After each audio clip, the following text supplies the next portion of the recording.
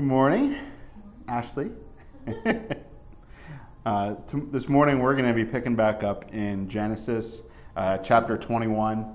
Last time we were in Genesis, which was quite a while ago, we skipped over this section to let the message focus on the birth and potential sacrifice of Isaac. We saw Abraham really become a father of faith with his immediate and deep obedience to take Isaac to the mountain.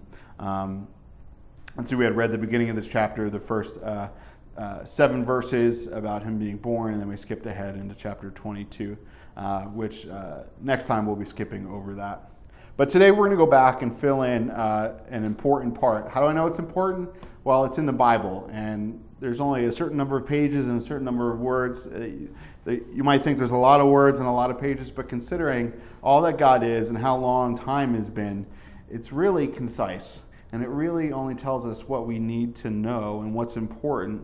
And today we're going to find out something that's very important, and I think that it impacts all of history. Something that is continuing on to this very day, December 2nd, 2018. But just a refresher, and I needed this myself, I went back and looked at some of the older notes just to make sure I wasn't completely off. But we saw the call of Abram to this point. When he was named Abram, God calls and promises him to leave his homeland, but he waited. He ended up stopping for a while, waiting for his dad to die. He took his family and possessions with him. Remember, he brought Lot, and he wasn't supposed to bring Lot. We see how that plays out in multiple ways, but God speaks to him at the tree, the terebinth trees in Mamre. He keeps passing through the promised land to get back to the prosperous land. Remember, he goes down to Egypt a couple times, and the whole fiasco down there with lying to Pharaoh. And thankfully, God made Pharaoh a gracious man to not give Abram what he deserved. God intervenes at that point. In fact, even Pharaoh blesses Abram as he departs.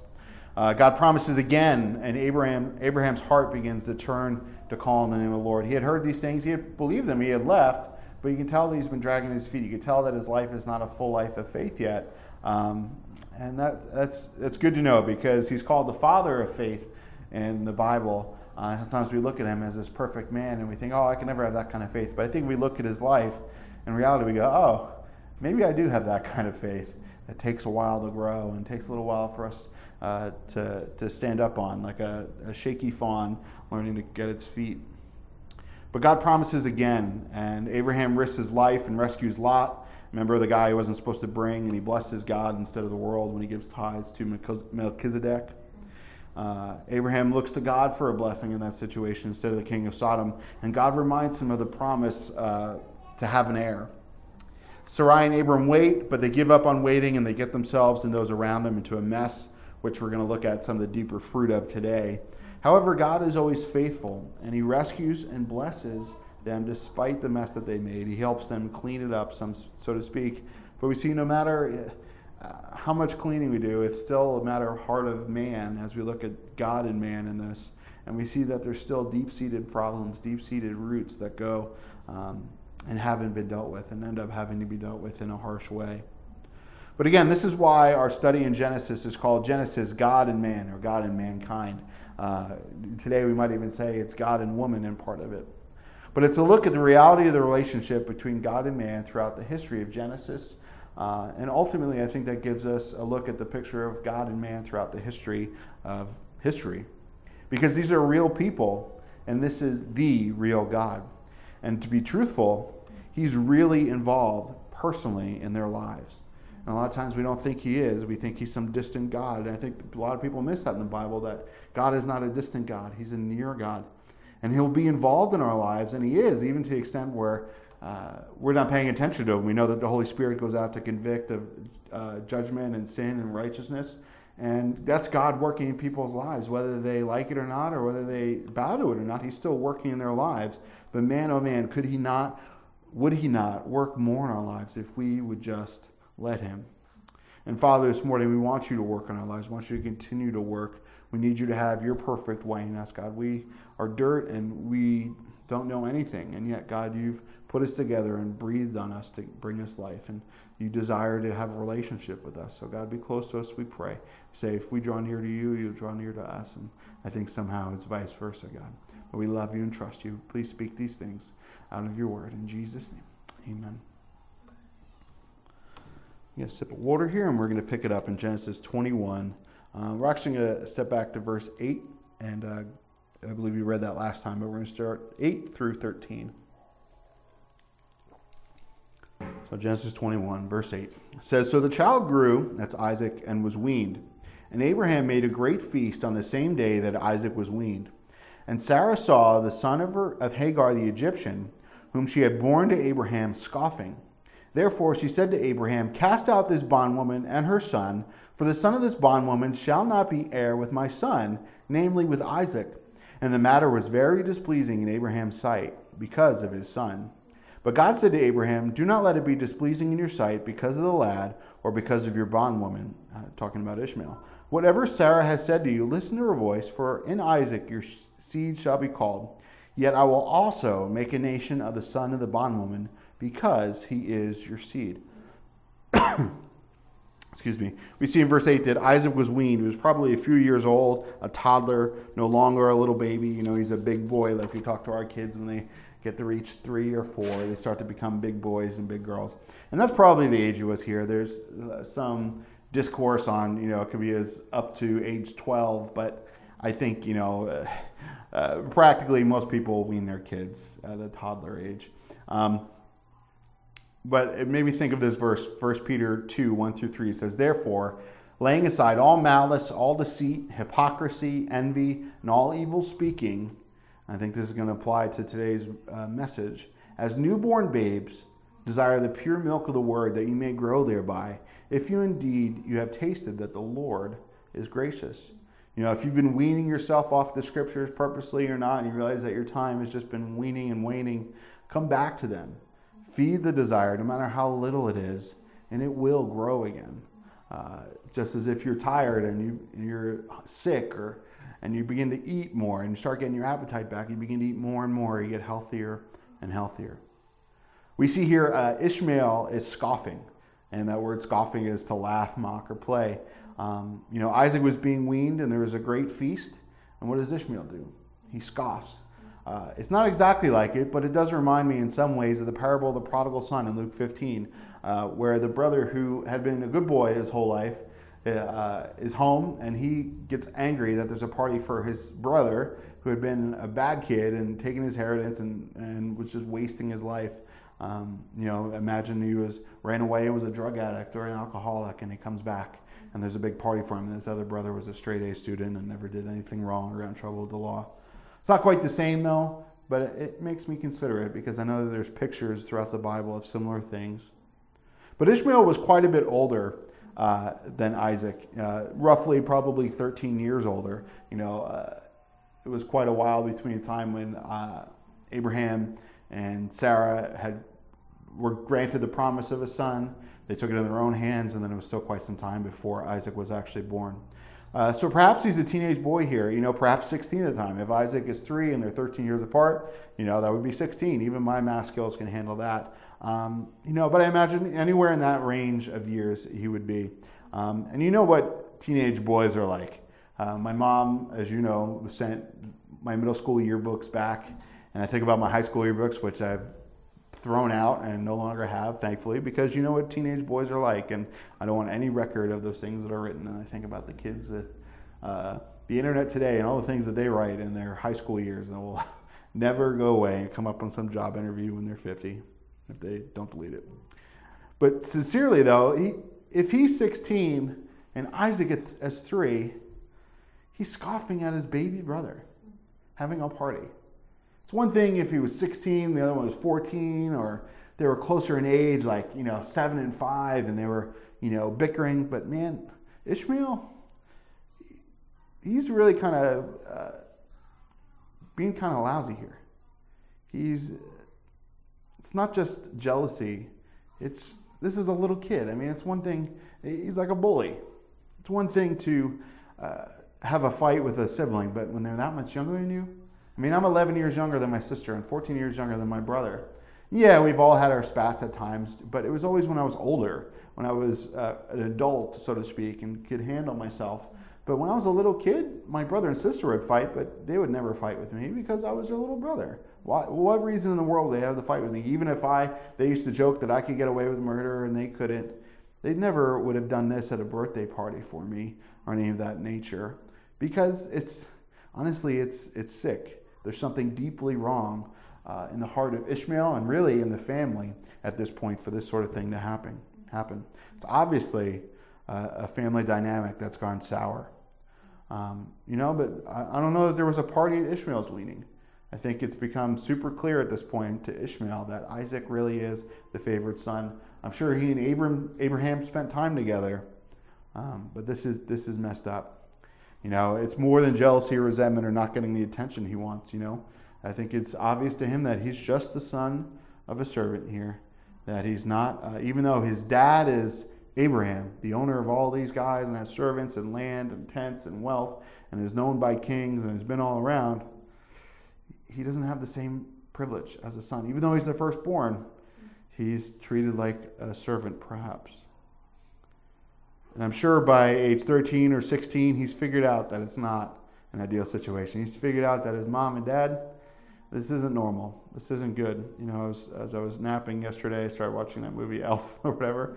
But in the beginning, he's huge. He's a human and he's in Elfland where everyone's small. And he doesn't realize that he's not an elf. And he overhears two of the elves talking like they feel bad for him because he hasn't figured it out by now, And like his whole world gets shocked. Like, wait a minute. And he begins thinking back at all the years about how like the clothes and the shoes didn't fit. They had to make special stuff for him. And he's not as fast as making toys as the other elves. I have to wonder, at what point did Ishmael wake up and realize, it's not quite all it's cracked up to be. He's seen Isaac running around the house, being favored, having more toys, maybe even more time with Abram. His mom is still the servant of Isaac's mom. There's obviously conflict between his mom and Sarah, the lady of the house. It's under the surface, perhaps. Maybe it's not so overt. Maybe that feeling, especially around this time of year at family gatherings. Maybe there's been a year or two, or maybe they've all been this way, where there's just something under the surface that's not being said, and everyone's walking on eggshells and being real careful not to say anything, and then whoop, it comes up, and then it boils over. And that's what happens when it's not dealt with. It will quickly bubble to the surface, and that's what happens here.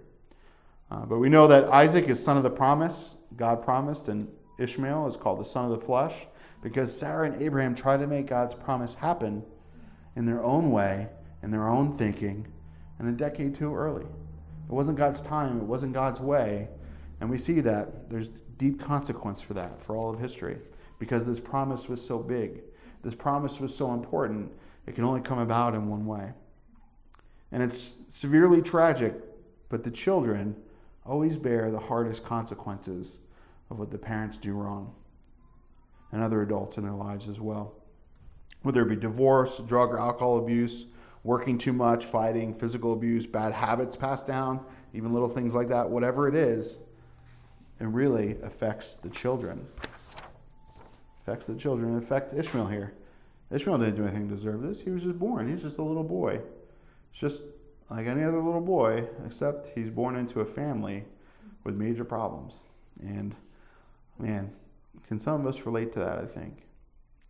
Sarah, though, was fed up. It was 16 years of this, 17 if you count the, Ishmael being in the womb. There's already strife and resentment. We see that in chapter 16, verse 4, between her and Hagar. But a decade and a half later, there's still all of this going on. It's festered. It's gotten worse. Think about that. A family problem that's been going on for 16 years. It's under the same roof. You're facing it every day. It's not dealt with. There's hatred. There's strife. Abraham's kind of got two wives, but one's his real wife and the other one's just a servant. And he's got two sons running around. Think about all the other people that see it, and then there's awkwardness at meals, or they're doing something. It's just, think about all that. And Sarah sees this happen. She sees Ishmael, the son of the bondwoman, making fun of her son, the promised son, that she can have a baby for 90 years. And she has this baby, and he's being weaned, and he's 16, and he's making fun of him and mocking him, and it's not just teasing. Get him out. Get her out, Abram. I keep calling him Abraham. I told you that months ago that I would mess that up. But get him out. And this isn't like they live in the suburbs where she can go stay at the neighbor's house or at friends or family or go on welfare. It's very rural. It's wilderness. And, we live in Montana, and some would call this wilderness, and yet I still kind of go, this probably isn't enough wilderness yet. There's still plenty of people around. There's still plenty of traffic. But Sarah could care less what happens to them at this point. She has become so callous and hard towards them, to the lady whom she once considered her closest servant, the one who in her wrong thinking could somehow bring God's promise of a child to them, and good enough to, sleep with her husband. This is now someone that she just basically wants dead. She's not going to kill directly, but she's casting her out. And basically, what's going to happen? This is real, this is personal, and this is at-home tragedy. A lot of times I think we read over this and we don't realize, the depths of how awful this situation is. Hebrews 12, 14 and 15 says, "Pursue peace with all people and holiness, without which no one will see the Lord. Looking carefully lest anyone fall short of the grace of God, lest any root of bitterness springing up cause trouble. And by this many become defiled." That this verse talks about a root of bitterness. Bitterness goes down deep. It grows. It latches onto other healthy plants. It latches on and entangles everything in your life, every emotion, every thought, every action. If bitterness is allowed to remain, it will entangle and choke all of those. I remember one of my first experiences weeding, and you'll probably laugh, but I was 22, and I was at my friend's house, and we were weeding his front lawn. He was getting ready to get married and cast us out into the wilderness. But I remember pulling these up, and these weeds just kept coming and coming and coming, and it's like, no matter how much I dug, they were just in there. They were deep-seated. They were entangled in everything, where you couldn't even tell the good from the bad. And we live in the Bitterroot Valley, and the bitterroot plant is a perennial herb. I'm not going to try and pronounce that, from Montanaceae family. But its specific epithet, rediviva, means revived or reborn. And this root here in the valley refers to its ability to regenerate from dry and seemingly dead roots. That they call it this because it looks dry, it looks dead, but give it some water, give it some time, give it the springtime, and it'll come back to life. It'll revive. It's a bitter root, but that comes back to life. You know what? Even if bitterness has taken hold of all our relationships and there's bitter consequences throughout our lives, God is able to revive that. He's able to restore and resurrect anything in our lives. But man, isn't it hard? Isn't it difficult if we've allowed bitterness to gain root? So the moment you sense bitterness in your life, cut it down, chop it out, pluck it up, no matter what the cost, no matter how painful it is, because the longer it sets, the harder it's going to be and the harder your heart is going to get. Even if there's seemingly dead roots, God can restore it. Think about relationships that we thought were dead, that were destroyed, but God is able to revive them in our own families and our own friends, and even in things that we think are dead now. Man, keep hope alive. Keep praying, keep seeking. Like Hebrews says, pursue peace with all people in holiness. Because guess what? If they're believers and we're believers and there's bitterness there, there's anger there, there's unforgiveness, people are not going to see Jesus. And what's the point of being the church, guys, if God is not going to be seen? If we're the church, we need to be loving towards each other. We don't need to be friends. We don't need to hang out all the time. But man, let there not be bitterness. Let there not be anger and envy. Let there be peace and holiness, because otherwise it's going to affect everything. We think sometimes in the church that we can keep these disputes between churches underneath the rug, sweeping under the rug, but I tell you, it affects entire congregations. I've seen it affect entire areas where bitterness is so deep-rooted that, man, only God can fix it. Only God can root it out. And He will. Let it just be now and not at His second coming. And we believe, Ashley and I, that this is God's plan for the valley. I mean, how could it not be? To bring revival and resurrection to those needing to be brought back to life, to those who are lost and hurting, to those who have been burned by church, to those who don't have hope in this life, that they would be given hope. There's plenty of great churches here that God is working with, and we seek and we hope and we pray for unity with them and peace and holiness with them, to reach people.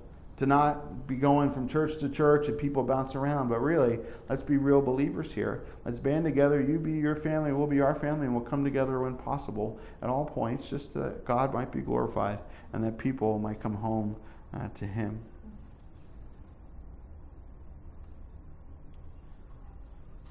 But we see, in Exodus, you can read it later, in Exodus 15, 22 to 27, story of Moses and the Israelites in the wilderness, and they reach a spot of bitter water, and God instructs them to cast a tree into the water to make the bitter into sweet, and not much longer after that, they found a place with water. But that God is able to take those bitter things and to turn them around and make them sweet, but we have to let him do it. And it's not easy. Sometimes we have to humble ourselves and go deal with the situation. But Sarah could not even think of letting Ishmael get any piece of Abraham's fortune and what should have been Isaac's rightful inheritance. The fact that even though she messed up the promise, she's the one who forced Abraham, so to speak, I'm sure she didn't twist his arm too much, to get into the situation, she's now really bitter at the consequences, and she takes it out on Hagar and on Ishmael. I mean, imagine if she had dealt with this bitterness and they were able to live somehow in some sort of holiness. Maybe it wouldn't be a perfect family, but at least there wouldn't be this bitterness. Imagine how different, I think we'll see perhaps how different history could have been. She couldn't get over the massive mistake she had made. She didn't forgive herself, and so she ended up, or allow God to forgive her, and so she ended up taking it out on them. But that didn't mean Ishmael was a mistake, just because they made a mistake. He certainly wasn't, and we'll see that he still has value in God's eyes. Even though Sarah wants him cast out and God allows them to go into the wilderness, God still has plans for Ishmael and still promises that Ishmael would become a nation. And we see that this is obviously very displeasing to Abraham because of his son. This is still Abraham's son. Just as much his son as Isaac is his son. It's just with someone else. I'm sure his heart loved his boy, even if he knew all the time that, man, this was a mistake for me to be with Hagar. But it doesn't mean that he loved his son any different. And I'm sure all these years he was grieved at it, and now it's just, oh man, it's reached ahead. There's nothing I can do. Sarah, this is what Sarah wants, and I know that it's not going to go back. We can't go back to the way it was. And he's grieved. What do I do? How do I handle this? I can't cast my son out. I can't cast him out. And this word is displeasing or grievous, to tremble or quiver. It almost makes me think of the way maybe God felt at the flood when he was grieved over men and he knew he had to destroy them. But Abraham was completely shaken over this. His house was no longer in peace. And in a sense, he was being forced to sacrifice the son of his flesh. And he has to sacrifice the son of his flesh before we see in the next little bit, as we read last time, about Isaac, the son of faith, being sacrificed. We cannot move on to the things of the Spirit until we sacrifice the things of the flesh. Like the song says, get rid of my old flames that I might burn with your new flame, God. We can't have these two going on here. And then, unfortunately, in a sense for Ishmael, he was just caught in the middle of cosmic history. But I love that the next verse is that, but God said to Abraham. God was paying attention even in all of this. And Abraham was looking to God and in a place to hear his voice. I don't know if Abraham prayed here, if this was just something that was in his heart. And he's, because I've been in times when I've been struggling over things and really pining over things and really bothered and grieved by things. And there's times I prayed and received the answer from the Lord. There are times I haven't just prayed. I've just kind of been like just the thoughts in me and that the Lord has ministered to me. So I don't know. But I know that God said to Abraham. So God was paying attention. Abraham was in a place in his faith to hear from the Lord. And it makes me think of Psalm 139, 1-4. For the chief musician, a psalm of David, O Lord, you have searched me and known me. You know my sitting down and my rising up. You understand my thought afar off. You comprehend my path and my lying down and are acquainted with all my ways. For there is not a word on my tongue, but behold, O Lord, you know it altogether. That the Lord knows the things that we're grieved about. He knows the thoughts that we have, the things that are going on in our heart. Even before we say them to him, he knows and has an answer. And he always does. For the questions, the doubts, the pains, the joys, and whatever else is going on. But if we have something bothering us, we need to ask him. We need to ask him and expect an answer. I think sometimes we ask and we don't expect that answer. But you know what? When God does give that answer, he will give peace with you and that situation. That answer that God brings will bring peace within you. And also, it might take time, but it'll carry out into the situation. But God says that Abraham must do this. That what Sarah is asking for must be done, or what she's demanding. There's no healing of the situation in another way. That God makes it clear that Sarah is his wife and Isaac is the son of the promise. And Hagar is not in any way his wife. She's the bondwoman. And that Ishmael is his son, but not of the promise. But I love that God still honors his word to Abraham about his son becoming a great nation. God promised your son will become a great nation. And it applies to Ishmael now too. Although, in a sense, I think it's some sort of a technicality because it's his son and God's not going to go back on his word. I also think, it's more out of God's grace. It's more out of God's mercy, especially on Ishmael, because it's not Ishmael's fault he is who he is. It's not, again, he didn't choose to be born. But God knew he'd be born, and God loved Ishmael. And far too often in society, we blame the children for the things their parents have done and put it on them to carry out. Namely, I think of the nth degree of this, but abortion. Is it right when a mom is raped? Is it the child's fault? Is that child less valuable because the parents didn't have a valuable relationship and they weren't in love and in fact they were farthest from it? Again, I'm not saying that the practical solutions to this are easy, that there's not lifelong pain and hurt. I mean, there is. There is anyway. But man, why does this child have to be judged for the sins of someone else? It's not our place to bring judgment on the innocent, but on the guilty. So let's think for a minute. We know that Isaac grows up and the nation of Israel comes from his offspring. We know that Ishmael grows up and a lot of the Middle Eastern nations spring from him. And could you imagine how big Israel would have been and how much different history could have been if Abraham and Sarah had just waited? Perhaps there wouldn't be this strife that continues to this day. Perhaps Israel would have taken the entire bit of land that was allotted to them that we see is not allotted to them. Even the disputed borders of Israel now are not anywhere near what the borders are when we look in Scripture. And in fact, one of the things that the Antichrist will do in the last days is broker a peace treaty, which will ultimately fail 3.5 years through. It was a failure from the start because he's trying to do a fleshly thing to unite the spiritual offspring and the fleshly offspring. It doesn't work. He tries to unite the offspring of Isaac with the offspring of Ishmael, and this will ultimately usher in the 7 years of tribulation, and that's obviously a study for another time. But we see that these events and actions and decisions and bitterness and unforgiveness and consequences still are playing out today and even till the end of the age. But let's go on in verse 14 through 16. It says, "So Abraham rose early in the morning and took bread and a skin of water and putting it on her shoulder and gave it and the boy to Hagar and sent her away." So Abraham obviously had been with Ishmael right there. Hey, here's the boy. He's my son, but here, you take him. Then she departed and wandered in the wilderness of Beersheba. And the water in the skin was used up, and she placed the boy under one of the shrubs. And she went and sat down across from him at a distance of about a bow shot. For she said to herself, "Let me not see the death of the boy." So she sat opposite him and lifted her voice and wept. Abraham gets up early in the morning to do like Sarah had commanded and God had confirmed with the son of the flesh and the bondwoman. Something, again, we see him do in the next chapter when it was time to deal with God's instructions for the son of the promise. I don't know if you've ever had a really tough situation keep you up all night, or perhaps one that when you do get sleep, you get up and you want to deal with it right away. You can't go do anything else. You need to get this done and taken care of. Whether it's a practical thing or whether it's you need to get up and get to work, or you need to get to a meeting or a DMV or something you need to handle.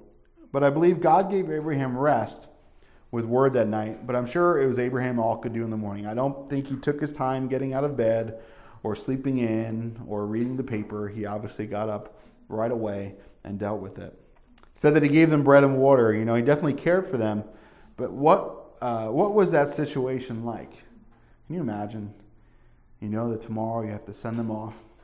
You get up in the morning, you've got your son Ishmael. What do you say to him?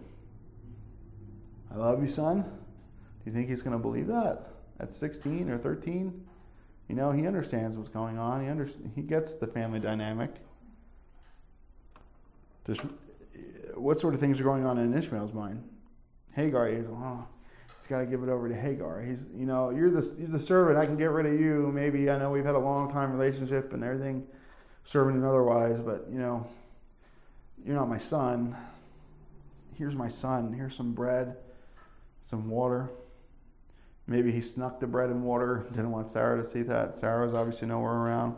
She didn't want anything to do with it. You know, the sun's maybe just coming up in the wilderness. The cool of the night is starting to burn off. You know how hot it's going to get in the day. Nowhere to go. No one to take care of them. You're rich, you're wealthy, and you can't do anything for them. How do you deal with that? Other than God knowing and trusting in God's promise that Ishmael's going to be a nation. If he's going to be a nation, he's going to survive, but you don't know how easy it's going to be, how hard it's going to be for him. You know it's going to be hard. It's the wilderness. But it says that they wandered in the wilderness of Beersheba.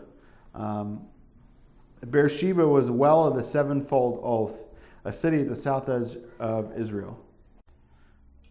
And we'll see where it gets its name soon after. But there's a place today, Beersheba, halfway between the Gaza Strip and the Dead Sea, if you can picture that in geography. But it didn't take long for the water to be used up. You're not told how long it is, but the water is used up. You know, in survival lingo, you can go 3 minutes without air, 3 hours without shelter in harsh environments, 3 days without water, 3 weeks or so without food. But this water was done. And when you're in the wilderness, it's hot. What are you going to do? There's no water there. That's why we see later there's a dispute over a well, because it's important. Water's a big deal anywhere, let alone in the wilderness. So she placed the boy into the shrubs. He was obviously dehydrated. Perhaps he had heat stroke. He wasn't doing well, and she thought he would die, as she would soon too. She gave him some shade, at least, in the shrub. Can you imagine? She was hopeless. She was helpless. She was alone in the wilderness. Her boy was dying. Her life had come to nothing. All she did was be obedient to her mistress 16, 17 years ago. Although she should have said no. Maybe she had a thing for Abraham, maybe she didn't. I don't know. It was just allowing it to happen because that's just what you do as a slave. But now the boy, her boy, she loved, was dying. And she couldn't bear to see it. You know, how unbelievably sad and grievous is this situation. She sits a bow shot away. I love this term. Can we bring it back? Can we not switch the metric system and use terms like bow shot? It depends on the type of bow, but maybe it was a few hundred yards, maybe less. It depends on the technology of the day. But basically, I don't believe she could bear to hear his cries. Whatever it was far enough away for her not to hear them crying, or perhaps for him not to hear her crying as well. Just far enough away. Can you imagine being in a situation where you don't want to hear the cries of your child? You can't bear to hear their cries, and you begin to wail and cry yourself. She wept aloud, tears of a mother. I don't know that there's, sure dads cry. I don't know, there's tears like tears of a mother, especially for her son, young son, dying for apparently no good reason to her. Reminds me of Hannah praying for a child when she couldn't. She was weeping and sobbing uncontrollably at the altar. Just the weight of a mom's heart in these things. But Hagar, I don't think, didn't seem to be crying out to God here. If we look at the situation, she had been burned by the people who had faith in God. Abraham and Sarah claimed to be godly people. God had blessed their lives. It was evident, as we'll see later. But I'm sure at some point she said, what, my boy isn't the son of the promise? Do you think she believed Isaac was really more special than her boy? I don't know. I can only guess. But I don't see her crying out to God here. That's sad. But God is still faithful.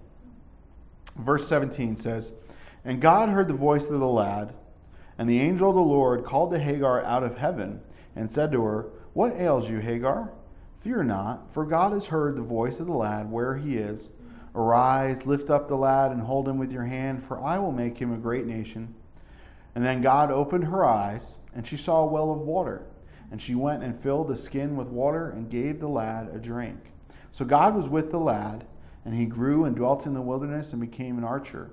He dwelt in the wilderness of Paran, and his mother took a wife for him out of the land of Egypt." Even if Hagar couldn't hear the voice of Ishmael, God did. He heard him right where he was.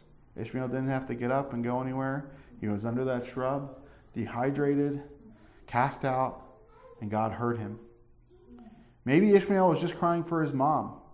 I think of in Genesis when Cain kills Abel, God says to Cain, your brother's blood cries out to you from the ground. That God hears everything that goes on.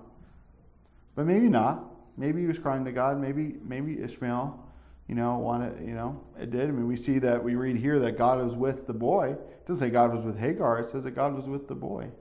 That God had a relationship, at least to watch over and bless Ishmael's life. Whether Ishmael reciprocated, that's a different story. But God heard him.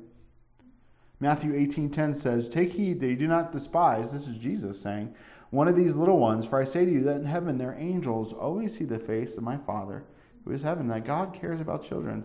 We see things that go on in the world, we think maybe not. But I tell you, God cares about them. And every one of them has an angel before him in heaven. And God does not take lightly those who hurt children, and there will be great judgment on them in this life and the next. It will come to them. But it says the angel of God calls out to her from heaven. From heaven. Usually we see an angel, they're singing, they've got a trumpet, they're hanging out in a rock in a tomb. They show up and they scare them. But in this, we hear an angel calling out to them from heaven. And who is the angel of God? Could this be a theophany, a Christophany here? I believe so. This is Genesis, God and man, or God and woman in this story after all. But usually when an angel comes, we get that physical manifestation. There's a study for another time. Obviously you see Jesus come with the angels. But this time, straight out of heaven, God speaks to Hagar. Basically, he says to Hagar, no need to cry. Everything's going to be okay. Do not be afraid. And I love how God's message to us is always right to the thing that is most ailing us. She thinks he's going to die. They don't have any water, no survival. She can't deal with it. And God says, what's bothering you? It's going to be okay. I love that God opens her eyes and she sees a well of water. Was the well always there? Were her eyes just so filled with tears and grief? You know how when you get so overwhelmed with anxiety and troubles that you can't even see things in front of you, and people who have depression or severe problems, they forget how to even do the dishes or get dressed sometimes because their grief is so overpowering. And I wonder if that was the case here, where she was just so overwhelmed by this situation with no hope and nothing to do that she just couldn't even see the well that was in front of her, full of water for her. Everything's going to be okay. Why are you crying? You're practically leaning up against this well, Hagar. Mary in the garden, she's weeping, and she thinks that Jesus is the gardener. She thinks that Jesus is the gardener. Or was it a spiritual thing? God opens people's eyes. A lot of times it's spiritual. Perhaps this was a spiritual thing as well. I don't know. She just couldn't see it because of the distance and her lack of relationship with God. Perhaps it's cliche, but the answer that God has for us is usually simple. It's usually right in front of us. And I think that's why people deny God so often, because number one, they cannot see, they're deceived, their hearts are hard, sin blinds us, and God has to open our eyes. But even when he begins to, and he shows that the answer is right in front of you, just repent, come to me, read the Bible, go back to church, forgive people. People say, oh no, that can't be it. There's no God. I'm going to go to hours of therapy every week and pay lots of money. Well, how about you just go to an hour of church every week? Spend 15 minutes a day in the Bible for free. We'll give you a Bible if you need one. What's the solution to school shootings? More gun laws? Is it teachers with guns? Is it cops in school? How about God? How about allowing prayer back in school? How about allowing God back in school? These things didn't happen before we started moving God, before we started telling kids that they were just worthless descendants of apes who have no purpose and no value in this universe that just happens to be. What about the solution to social turmoil, racism, wars? It's God. What's the solution to everything? It's too simple, you say. Well, cry out to God and see if that doesn't change things. But even as people, the church, us believers, barely do it. So why do we expect the world to see it? If we can't get rid of bitterness, if we can't cry out to him to solve our problems, why do we expect the world to be magically better? We need to lead the way. Like God said, if my people would what? Humble themselves and pray and turn from their wicked ways, will I not hear from heaven? Will I not heal their land? I don't know that we really want our land healed if we won't allow the church to be healed, if we won't allow God to heal us and forgive others. But God allowed Hagar to be humbled for her to see him and the provision and promise for her and Ishmael. And I love that it says that God was with the lad. He wasn't with the lad as he was with Isaac, but he was with the lad. He wasn't the son of the promise, but he was still with him. And I believe that God is with the modern Arab nations, but not in the same way as he is with Israel. Israel is obviously his chosen nation, the chosen people that the Messiah came out of. But it doesn't mean that God does not love the Arab nations. That was the whole point of God being with Israel. That was the whole point of Israel becoming a nation, was that God might use them to reach the other nations around them, that the other nations might come to know God through the Jewish people. But instead, the Jews began to hate the Arab nations around them, and all that goes on with that. We look throughout the Bible. Nebuchadnezzar, a man that God spent a lot of time trying to reach, and a lot of scripture pointing to him, Babylonian king. The Queen of Sheba, and a major African queen, comes what? To Solomon to find out about his wisdom and perhaps come to faith. Foreign kings in Israel's day, all finding time. God wants to reach them all. He just chose Israel to be the ones to carry that torch, that these people might come to see the light of truth. You know, I'm for Israel and I'm pro-Israel. That doesn't mean that I'm against the other nations that are over there. I'm for them coming to the truth of God. And it's amazing that God is doing a great work over there even these days in the midst of oppressive nations. It's interesting that Ishmael becomes an archer when the term before is that he was a bow shot away. I don't know if there's some play there, but the kid is a warrior at heart. And do we not see that throughout today? That Ishmael is all about shooting an arrow and hunting in the wilderness and providing, he's a good wilderness kid. And it's sad and it's tragic that throughout history, this bitterness has remained and even created a twisted faith. Because Islam claims Abraham as their father, but instead that who? Ishmael was the favored son, not Isaac. Do we see the consequences here? Do we see the opportunity for the enemy to come and twist God's word for all of history because this bitterness was not dealt with? It's interesting that his mom took a wife for him from Egypt. That's where Abraham and Sarai had gone a few times prior, a place they shouldn't have gone. But she goes to know what she knows, and she gets a wife for him. And I'm sure the Egyptian wife didn't bring a knowledge of God into the relationship, and we see them go off and become other nations. But as quickly as we close here, we're going to see the rest of the chapter, how Beersheba gets its name. So let's go on and read verse 22. It says, "And it came to pass at that time that Abimelech and Phicol, the commander of his army, spoke to Abraham, saying, God is with you in all that you do.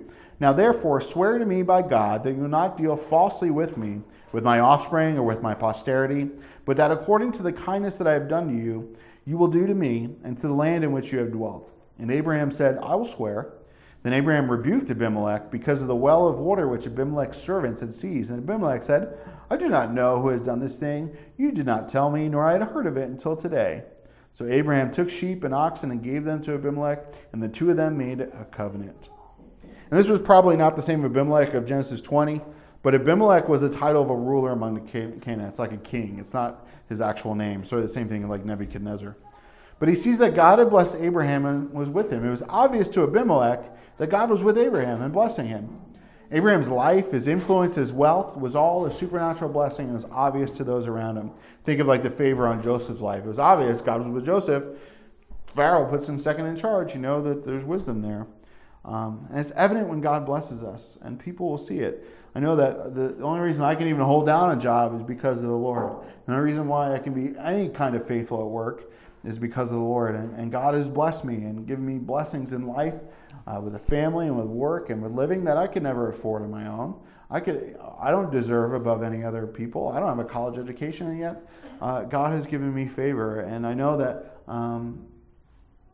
I can't take that favor for granted. Not that God would curse me specifically, but that's a big deal to me. I don't take it lightly. But I think Abimelech knew a bit of Abraham's past here, or at least Abraham's passive lying to get out of things, hasn't really left him behind. Whether Abimelech knew firsthand or not, these consequences in his life are keeping up with him. Maybe Abimelech even knew Pharaoh, and Pharaoh told him, hey, God is with Abraham, but man, Abraham lied to me. He's not really a bad guy, but watch out, he might not always tell you the truth, Abimelech. And Abraham used this opportunity to bring up a political land grab dispute between their people. Like we said before, a well is obviously a big deal where there isn't much water. But it's pretty honorable that Abraham didn't go to war over it. I'm sure he could have. But he lets Abimelech come to him. And he says, Abimelech, you really want a peace treaty with me? You guys stole my well. And Abimelech plays the whole, I didn't know until you told me today card. I don't know that that's necessarily the case. Was he telling the truth? Was he just conceding as part of this deal for the treaty? Was it a play for him to get Abraham to agree to a treaty? Let me go steal this from him, ask him for a treaty, and I'll give it back to him. So, some shady dealings here. We see the way bargaining in business and politics work in the real world. It's not too big of a stretch here. But we know that Abraham is honorable. We know that a similar thing happened with his and Lot's people. And he told Lot, go whichever way you want, and I'll go another way. Abraham was always about having peace with the people around him. But let's go on to verse 28. And Abraham set 7 ewe lambs in the flock by themselves. Then Abimelech asked Abraham, what is the meaning of these 7 ewe lambs which you have set by themselves? And he said, you will take these 7 ewe lambs from my hand, that they may be my witness that I have dug this well. Therefore he called that place Beersheba, because the 2 of them swore an oath there. Thus they made a covenant at Beersheba. So Abimelech rose with Phicol, the commander of his army. Again, that's another title, Phicol. And they returned to the land of the Philistines. We see 7 ewe lambs. They're doing this treaty. Abraham's got these lambs. He's giving these lambs over to Abimelech. And then he has these 7 over here. He's got this whole lot, and he keeps 7 earmarked over here. And we know 7 is a number of perfection throughout the Bible.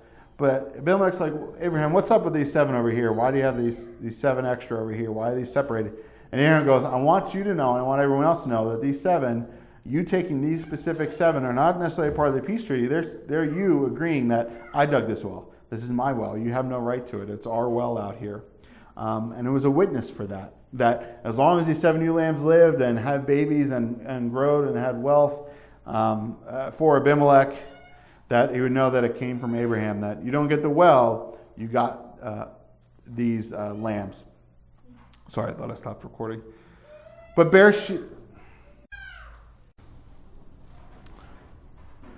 he gives them Beersheba. This place is called the Well of Sevenfold Oath.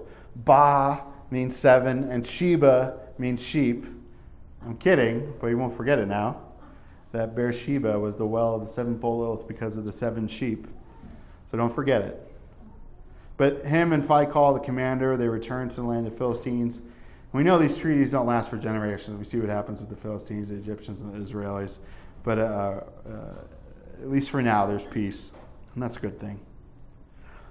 Let's finish out. Last 2 verses. Verse 33. Then Abraham planted a tamarisk tree in Beersheba, and there called on the name of the Lord, the everlasting God. And Abraham stayed in the land of the Philistines many days. So he was still there, and there was peace.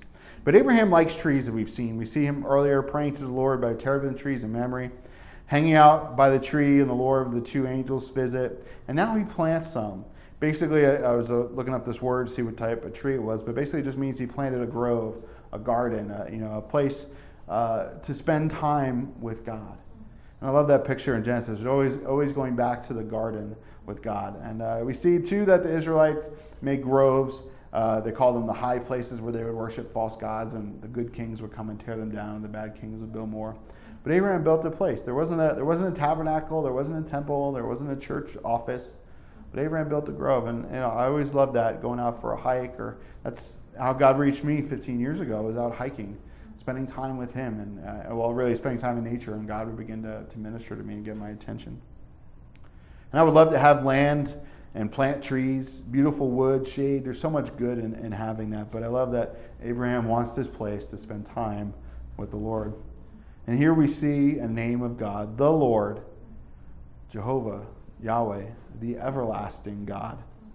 The word everlasting, long duration, antiquity, futurity, forever and ever, evermore, perpetual, old, ancient, time long of past and future, forever and always, indefinite, unending future for all eternity. That God is the everlasting God.